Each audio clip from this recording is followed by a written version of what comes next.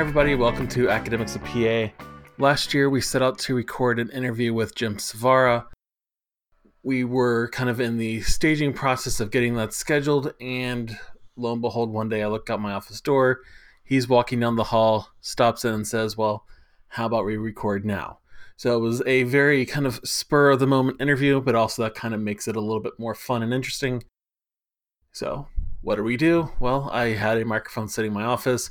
I turned on the record, turned the microphone towards him, and we kind of sat down and started going. And what you're about to listen to is that conversation. So it's a neat one. It is a little bit different because we do talk a lot about the aspect of his research himself, talking about the concept of ethics and incorporating ethics into the MPA course or into the MPA classroom, which I think is something that is definitely worthy of discussion.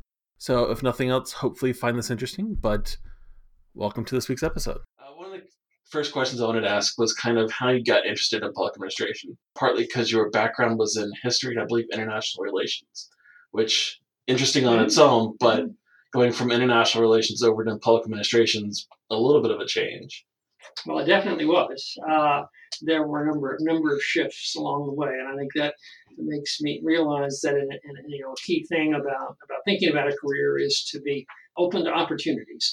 You need to have goals and plans to achieve those goals, but you also need to be flexible and able and willing to take advantage of new kinds of possibilities that emerge, and also respond to changes in your own interests and what really turns you on. I guess one other thing about opportunities, sometimes they're necessities, but they can still lead to something useful. What was the opportunity change, the necessity that sparked the shift in yours over to public administration? Well, it wasn't a necessity that was responsible for that shift, but I did major in history as an undergraduate and entered a doctoral program at Yale in international relations, which was a 2-year program that then was linked to entering the doctoral program in one of the departments that contributed to the program. And so my intention was to shift to political science, to go into political science with a PhD, but with an international focus. Probably the event a number of things that contributed to a shift of interest. One specific event was the 1968 election.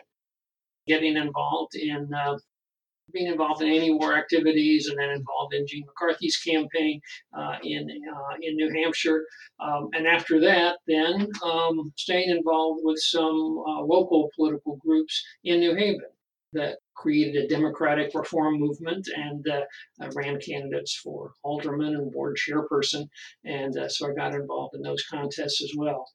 So that was so as I re-entered, now so took a year off actually after the master's to worked on campus and actually worked for the democratic reform movement. So when I re-entered graduate study full time, my focus had shifted to American politics with a strong focus on electoral issues.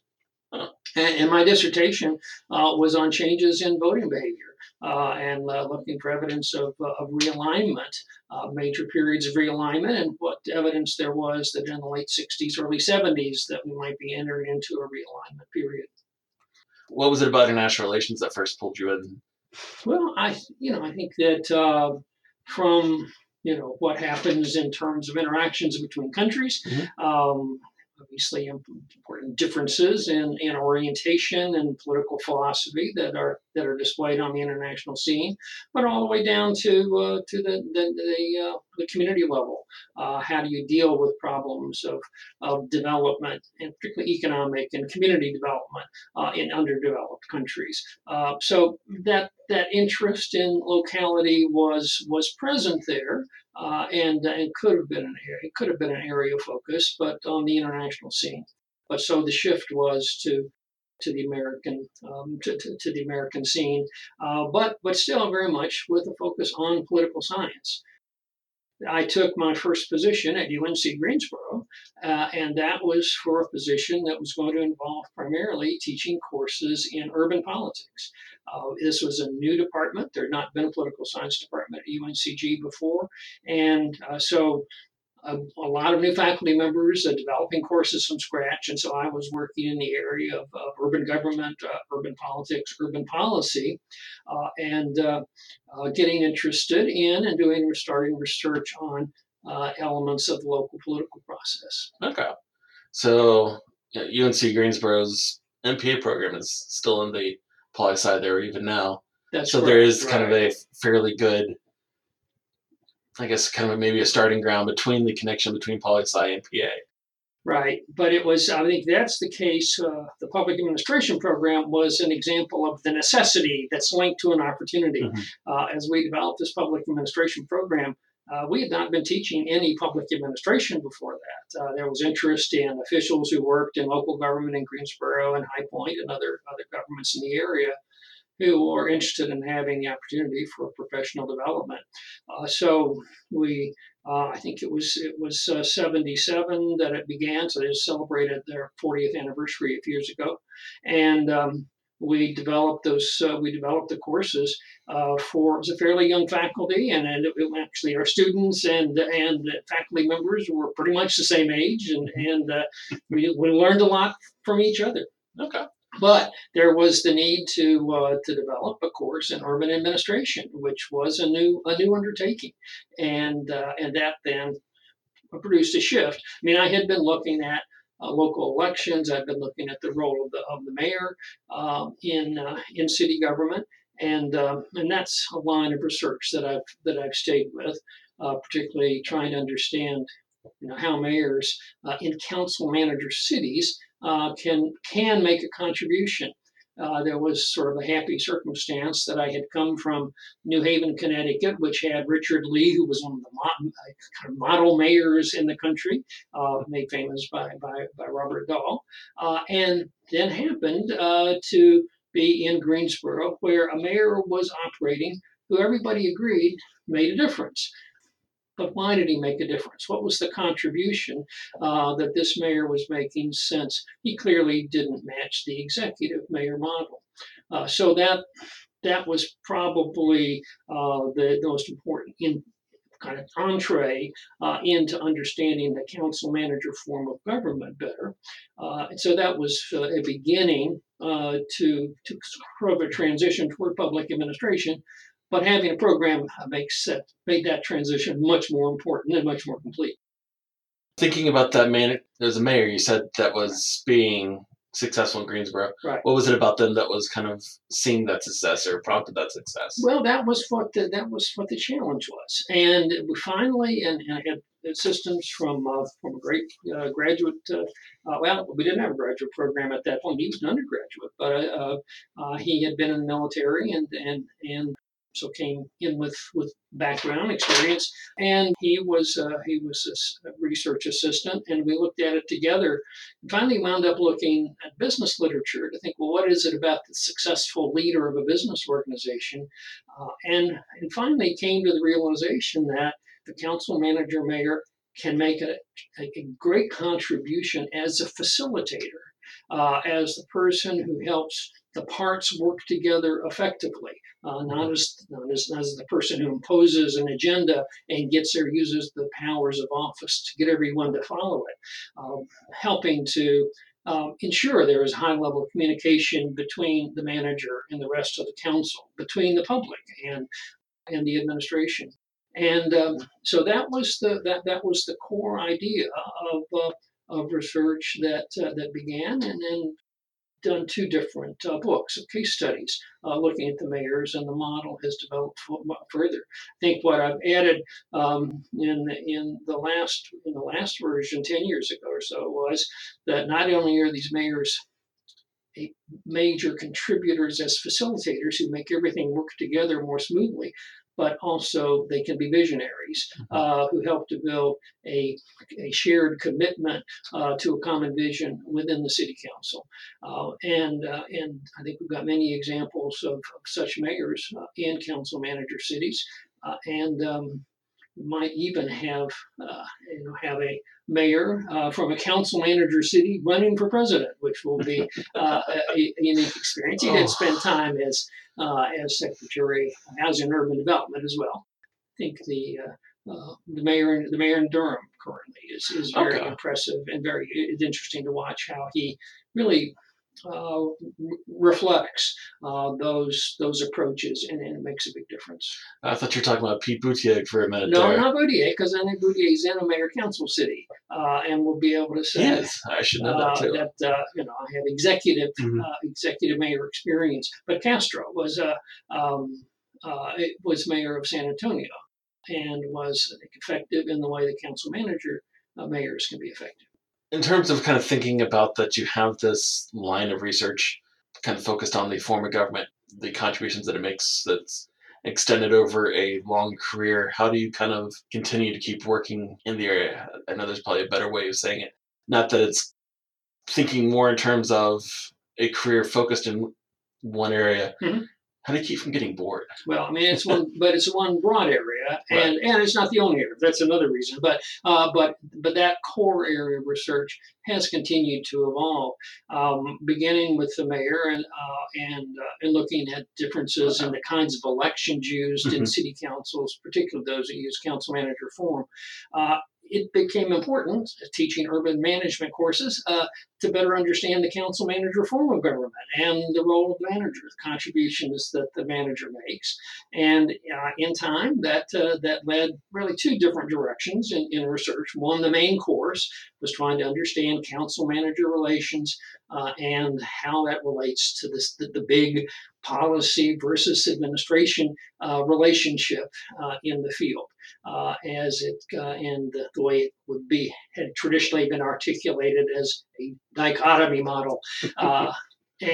So that sparked a line of research, both focusing on council manager cities and comparison of some matching council manager and mayor council cities Mhm. to better understand the differences in roles and sort of leading to the big conclusion that separation of powers, not surprisingly, can produce can engender patterns of conflict between executives and legislatures, governors, legislatures, mayors, councils. The council manager form is our unique experience in the United States in the public sector with a unitary form of government. And how does it? What are the dynamics? And so that is a big question that I kept exploring. Spent more and more focus on the role of the manager, on how the manager contributes. Clearly, the manager is not just sitting there waiting for instructions to come Right. from the council and then carrying them out. And it seemed that there was a continuing debate. Now we're into the late 70s and 80s. There was a continuing debate about the policy role of the manager. The research that I and others have done has shown that really was never really in doubt. What happened, it happened from the beginning. And in fact, it was central to the second model city charter, which recommended the council manager form, which was very explicit about the expectation that the manager would be a policy advisor to the council and would encourage that they adopt wise courses of action for the city. But so that was one thing that was added to the research agenda over time. Then looking at some shifts. I mean, I did come out with an alternative to the dichotomy model in the 80s. Something I call the dichotomy duality model, that there may be this division of function and responsibility between setting the broad mission for the city on the one hand and managing the affairs of the organization on the other hand. But in between, the development of policy and the implementation of that policy was a duality, separate but intermixed elements in the political process. And there was evidence to support that generalization. 10 years later, I actually found that there seemed to be a shift with managers taking over a bigger and bigger role, even in the mission area. The councils tended to be relatively passive and responding to the issues or concerns or long-term questions that managers would raise. And I think that as local affairs have become even more complex, that's even more the case now. Again, it's not that managers are usurping the policy-making role of the council, but rather the councils are very dependent upon and look to the manager for making proposals, filling in content, doing the background research, increasingly involving citizens in the discussion about what those policy options should be. So I think that's been an area of continuing development. A distinct topic related to that area has been looking at cases where a change of form of government has been considered, and what the particularly shift from council manager to mayor council form, from the council manager perspective, the abandonment of the council manager form. So what were the arguments that were actually used? What kind of campaign was run? And that was another project that has yielded, I think, important insights and has also helped to reinforce this notion that there still tends to be this limited view of both the mayor and the manager. I mean, okay, so in that the summary the critics of the council manager reform make, the mayor is just a figurehead, has no power, doesn't do anything, and the manager is simply carrying out what the council tells him to do. He's responsible for the day-to-day management of the city, when managers in fact do far more. So I think we need to better articulate and more clearly explain what the real dynamics of the form is.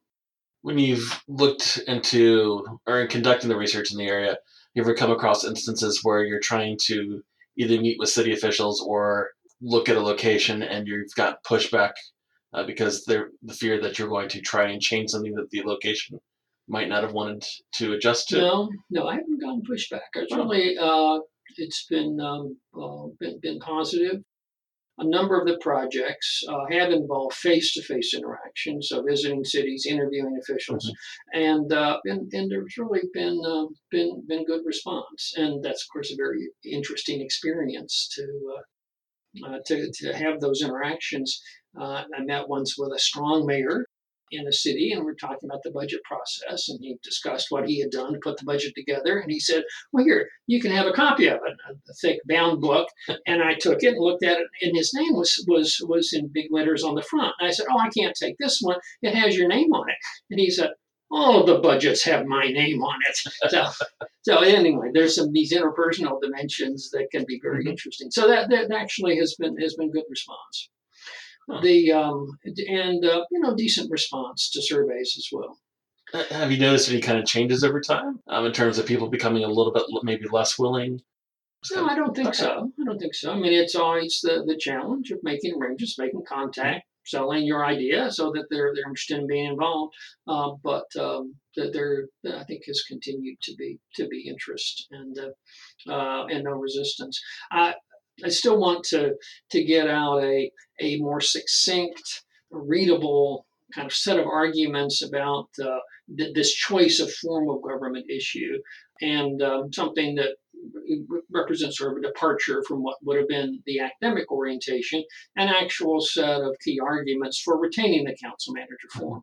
I think that the evidence shows, and understanding that the dynamics illustrates that it really is a superior approach for local governments to use. They don't have to follow the separation of powers model at the state and national level. So if I become associated with one side or the other, that might change reactions, but I have not encountered any problems with that.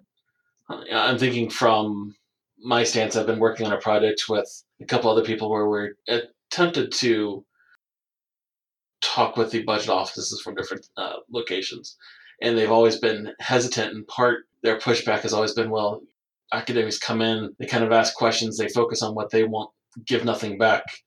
And so they've become a little bit more resistant over time to that. Mm-hmm. Well, I think that's there is a reason for that reaction, because they may not hear anything back. That can show up in terms of interacting with citizens and community organizations as well. Researchers will ask people to share information and spend time on projects, but never give them any feedback. And so there is increased interest in citizen involvement generally in public administration, but that responsibility applies to academics as well. We need to share our research. Yeah. Okay. I was going to just mention the other. I talked about one thing that kept the council manager and local government, form of government research of interest as it evolved over time. But another direction that I took from really from that examination began in teaching classes, trying to understand what are the roles of the manager, what are the responsibilities of the managers, what should they do, what should they not do, which in time led to an interest in administrative ethics. And I developed the first course in ethics at UNCG as part of the MPA program. But that was a new area for me as well. Again, another opportunity created by the necessity of having a course in that area. But it was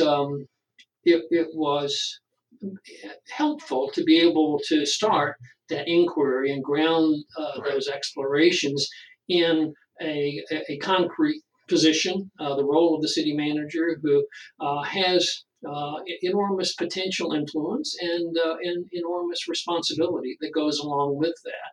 Also, the International City County Council Management Association has a code of ethics and has since the 1920s, which is really a very long period of time. Most professional organizations did not develop codes that far back.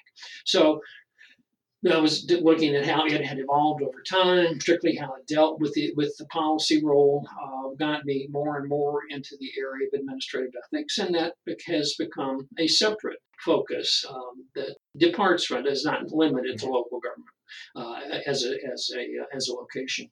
I didn't tell you ahead of time. I was doing some work with one of the civil military relations units of the airborne over at Fort Bragg last May, who was preparing to go off into northwestern Africa to work in local communities to try and keep or build them up so ISIS would have a little bit of hesitation from going into there.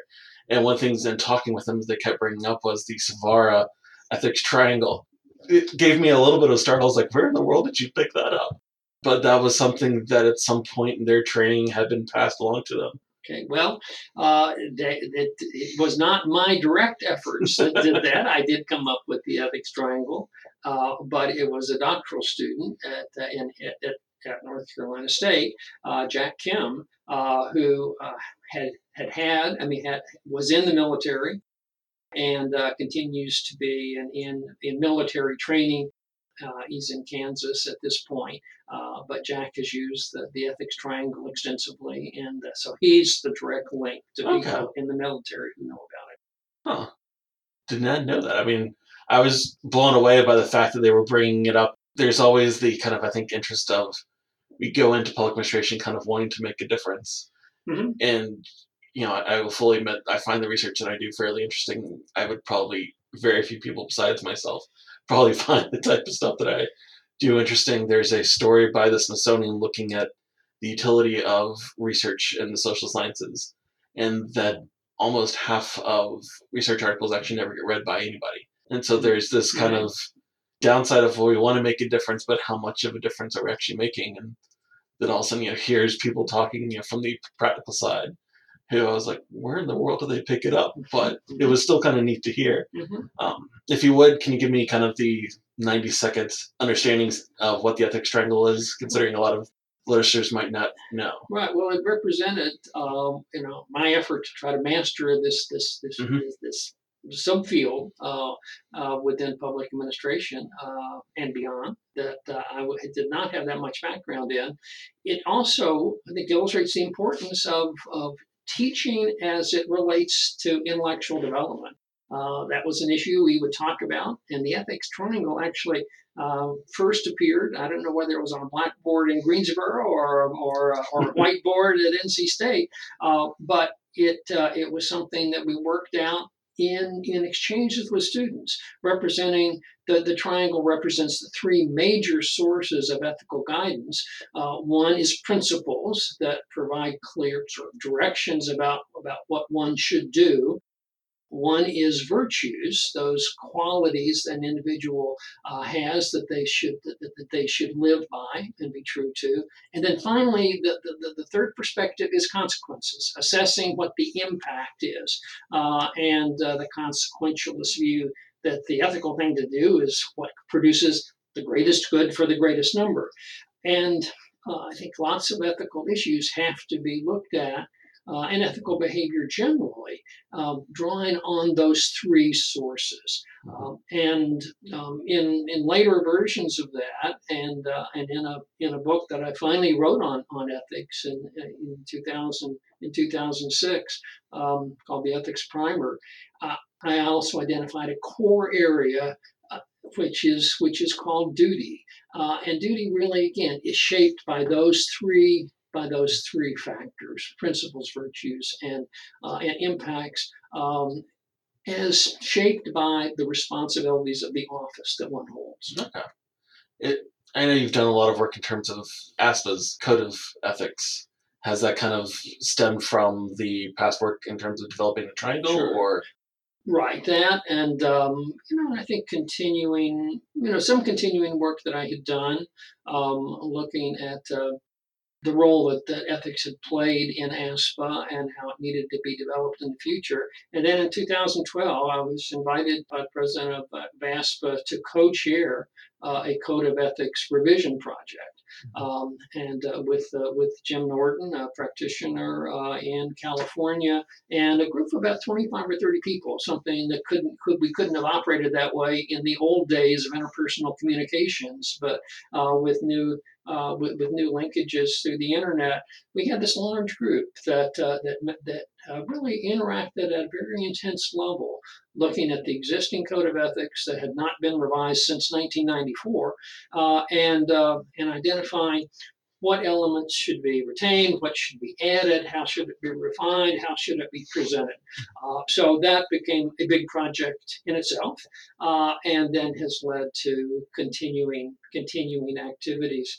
I was able to do a second edition of the ethics primer and incorporated the new ethics material in it. But I've continued to work with ASPA as it's developed its ethics and practice committee, and still serve on that committee. Okay. I know you've done some stuff in terms of, or at least there's a paper in JPay focusing on how to utilize that code of ethics or incorporate it into the classroom. Right, and it's and I think the argument that's made in that article is that programs seem to be sort of uncertain about how to proceed with ethics. NASPA, before the revision of guidelines in 2006, had used to have a course-oriented approach to building knowledge, and there an ethics course and related courses were required, and so programs would specify what they were doing. That's why programs were adding ethics courses in order to be ready to meet accreditation. But with the new guidelines, the focus shifted to an emphasis on promoting public service values. And the attention, the linkage to ethics has been weakened. And the article in JPay, looking at self-study programs that have been submitted, shows that the values are this kind of diverse array of ideas that are being more or less promoted in programs, but not very clearly, and not directly linked to what the behavioral implications of those values are. I know that NASPA is looking at standards now, and I hope that it will re-examine this portion of it to re-emphasize ethics. The key, I think, is already in NASPA's guidelines and its definition of competency. And we talk about organizing the curriculum around core competencies. Competency means carrying out tasks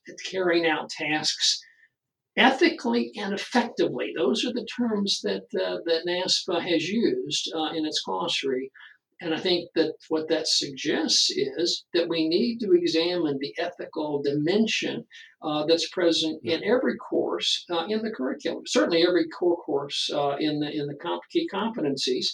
It is also useful to have a freestanding ethics course, and that's becoming less and less common. But what are the ethical issues that can arise in each of the core areas, and how do those get resolved?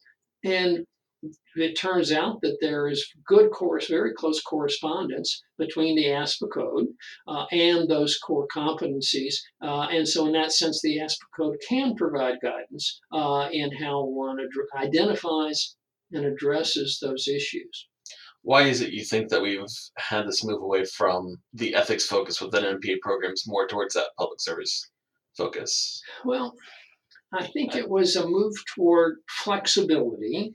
They wanted to be more open to a wider variety of programs, public policy oriented programs, nonprofit programs. They wanted to be, I think, more potential for inviting programs in other countries to get involved. And so there seemed to be a sense that focusing too much on ethics was too prescriptive, and so the approach needed to be broadened. That issue of multiple countries, by the way, is a key issue if there's going to be a requirement that ethical standards be incorporated in the curriculum. But I think every program ought to be able to articulate what are the core ethical principles in your country, in your society, that you draw upon and transmit to your students.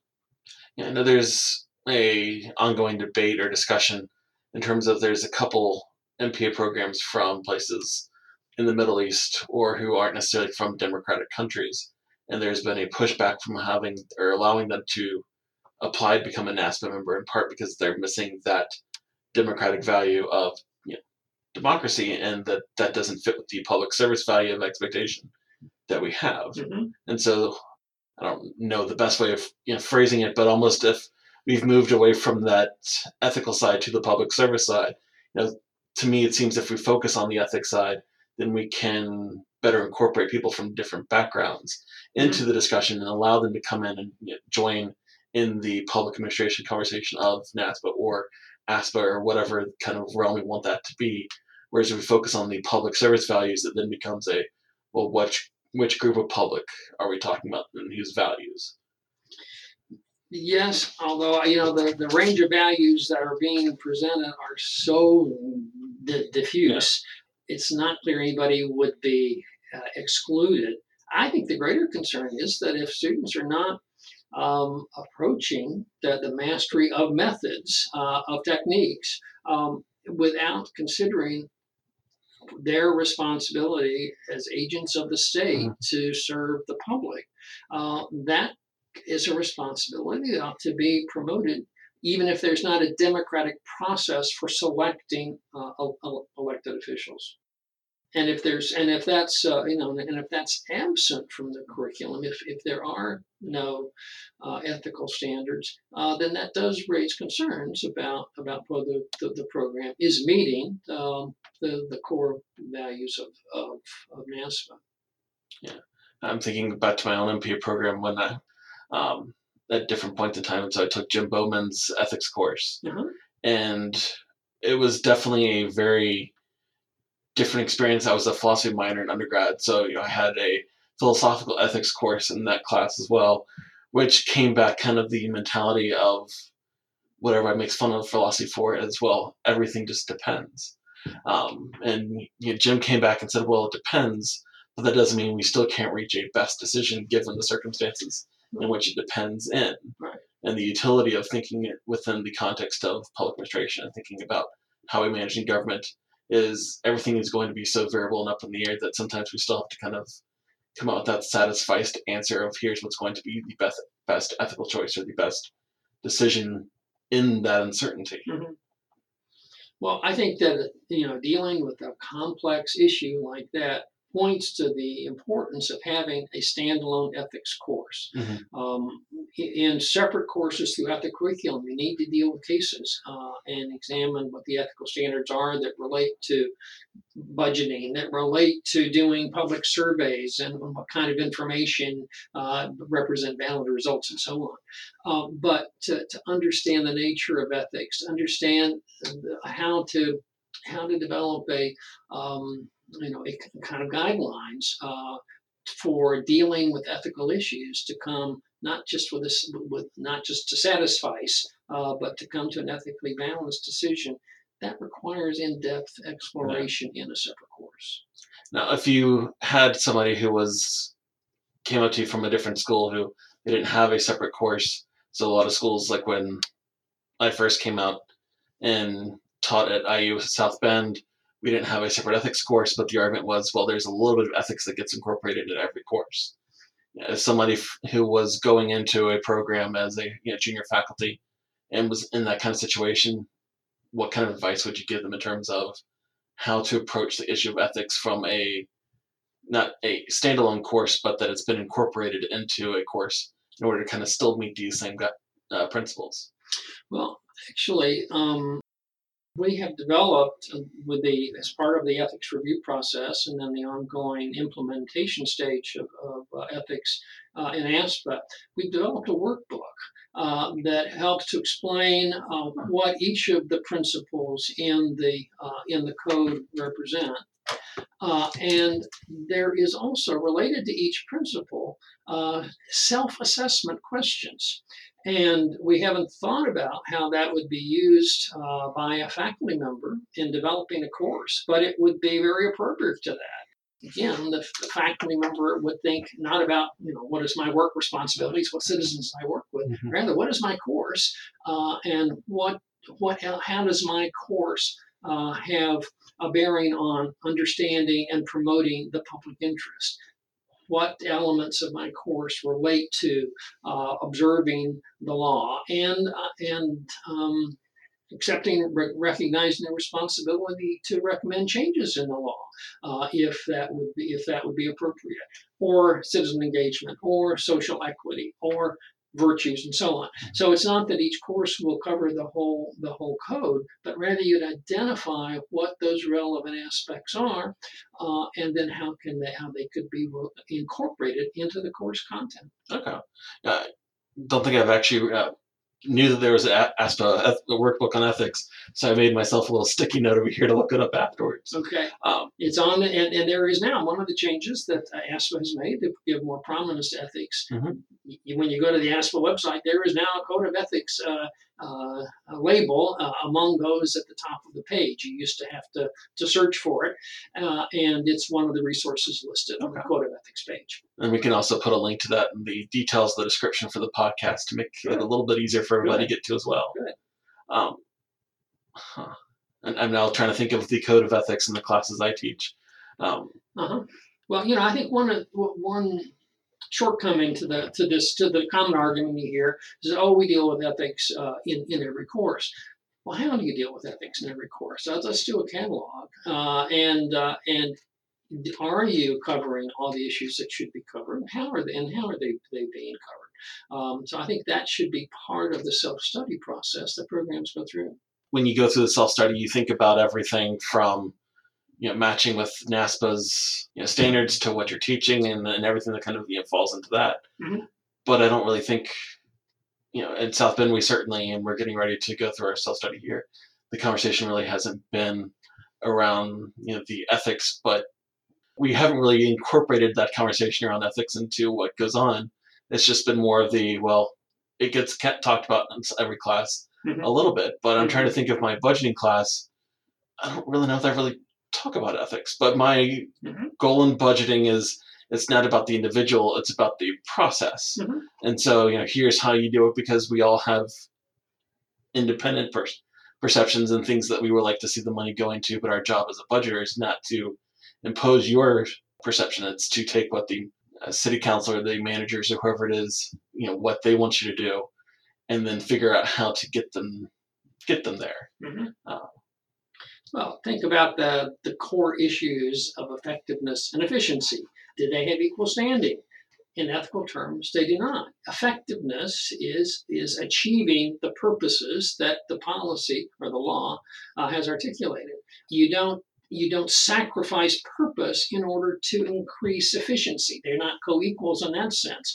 Given purpose, you can examine and should examine how do we most efficiently achieve these purposes, achieve the highest level of effectiveness. But I think you can clearly think of cases that could be developed that where program effectiveness gets sacrificed in the name of increasing efficiency. Yeah, or even the opposite, that you want to have something that is massively efficient, but there's absolutely no effectiveness whatsoever. Well, Um, yeah, that too. The core responsibility to accomplish the legal purposes of government mean that effectiveness value and the ethical standards associated with that have to be paramount, and then the efficiency is an instrumental goal that helps to promote those ends. huh, okay, I can see that. In terms of kind of, since we are kind of getting close to the end of time, for somebody who was a PhD student or a junior faculty and they're looking either to kind of start doing research in the area around administrative ethics or in former government, where would you kind of push them to? What questions are the big questions that still need answering? Well, I would suggest that they find ways to get involved and start expanding their own insight. As I was thinking about this interview, I was trying to think, what was it that um, was important in promoting my own development? Mhm. And I think it really was involvement. I had the real advantage of being asked as a new faculty member to create a summer internship program for undergraduates, and that meant I need to go to city hall, I need to go to county government, I needed to get to know people in departments and what they do. So, what are the ways? If you're in, what citizen groups are involved? What are the issues that are being considered in your community? And try to understand the process and see what kinds of questions that generates.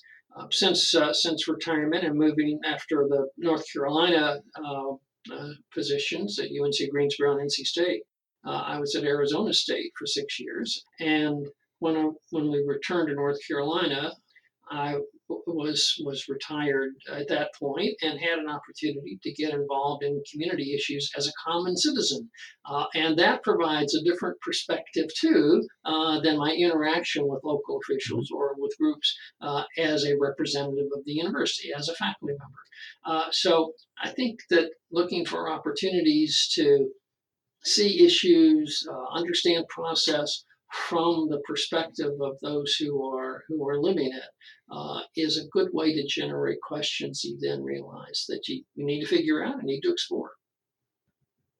Kind of putting this in the context almost of the history of PA, kind of almost fairly like what the Bureau of Municipal Research did out of New York, where their focus was on sitting around and observing kind of what the government does, and then going from there and testing and kind of probing what they have said that they're doing or what they're saying they're being faced with to figure out what the questions are, rather than kind of starting with, here's what my is kind of sitting around in my head as this might be interesting.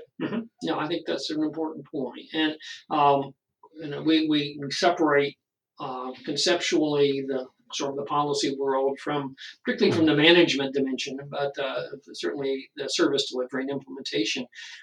But you learn in administrative activities, you identify issues with policy that might need new examination, and so we're learning from that experience and can use that to guide policy development. Cool. Well, thank you for joining me. Was happy to be here, and good luck to you with this project.